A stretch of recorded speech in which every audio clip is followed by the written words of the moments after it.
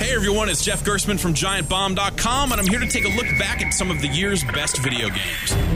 The team at Telltale Games has certainly found success in the past, but nothing is compared to the reaction for The Walking Dead, a 5-episode arc that's available on Xbox 360, PS3, PC, and iPad. This take on The Walking Dead originates from the comics, not the TV show, and it's arguably better than anything that's aired on AMC. It all starts with a convict named Lee and a little girl named Clementine who are on the run from zombies. Over 5 episodes, you'll have to make some of the most difficult choices that gaming has to offer. The lives of other characters rest in your hands, and the story splits and tweaks based on your decisions.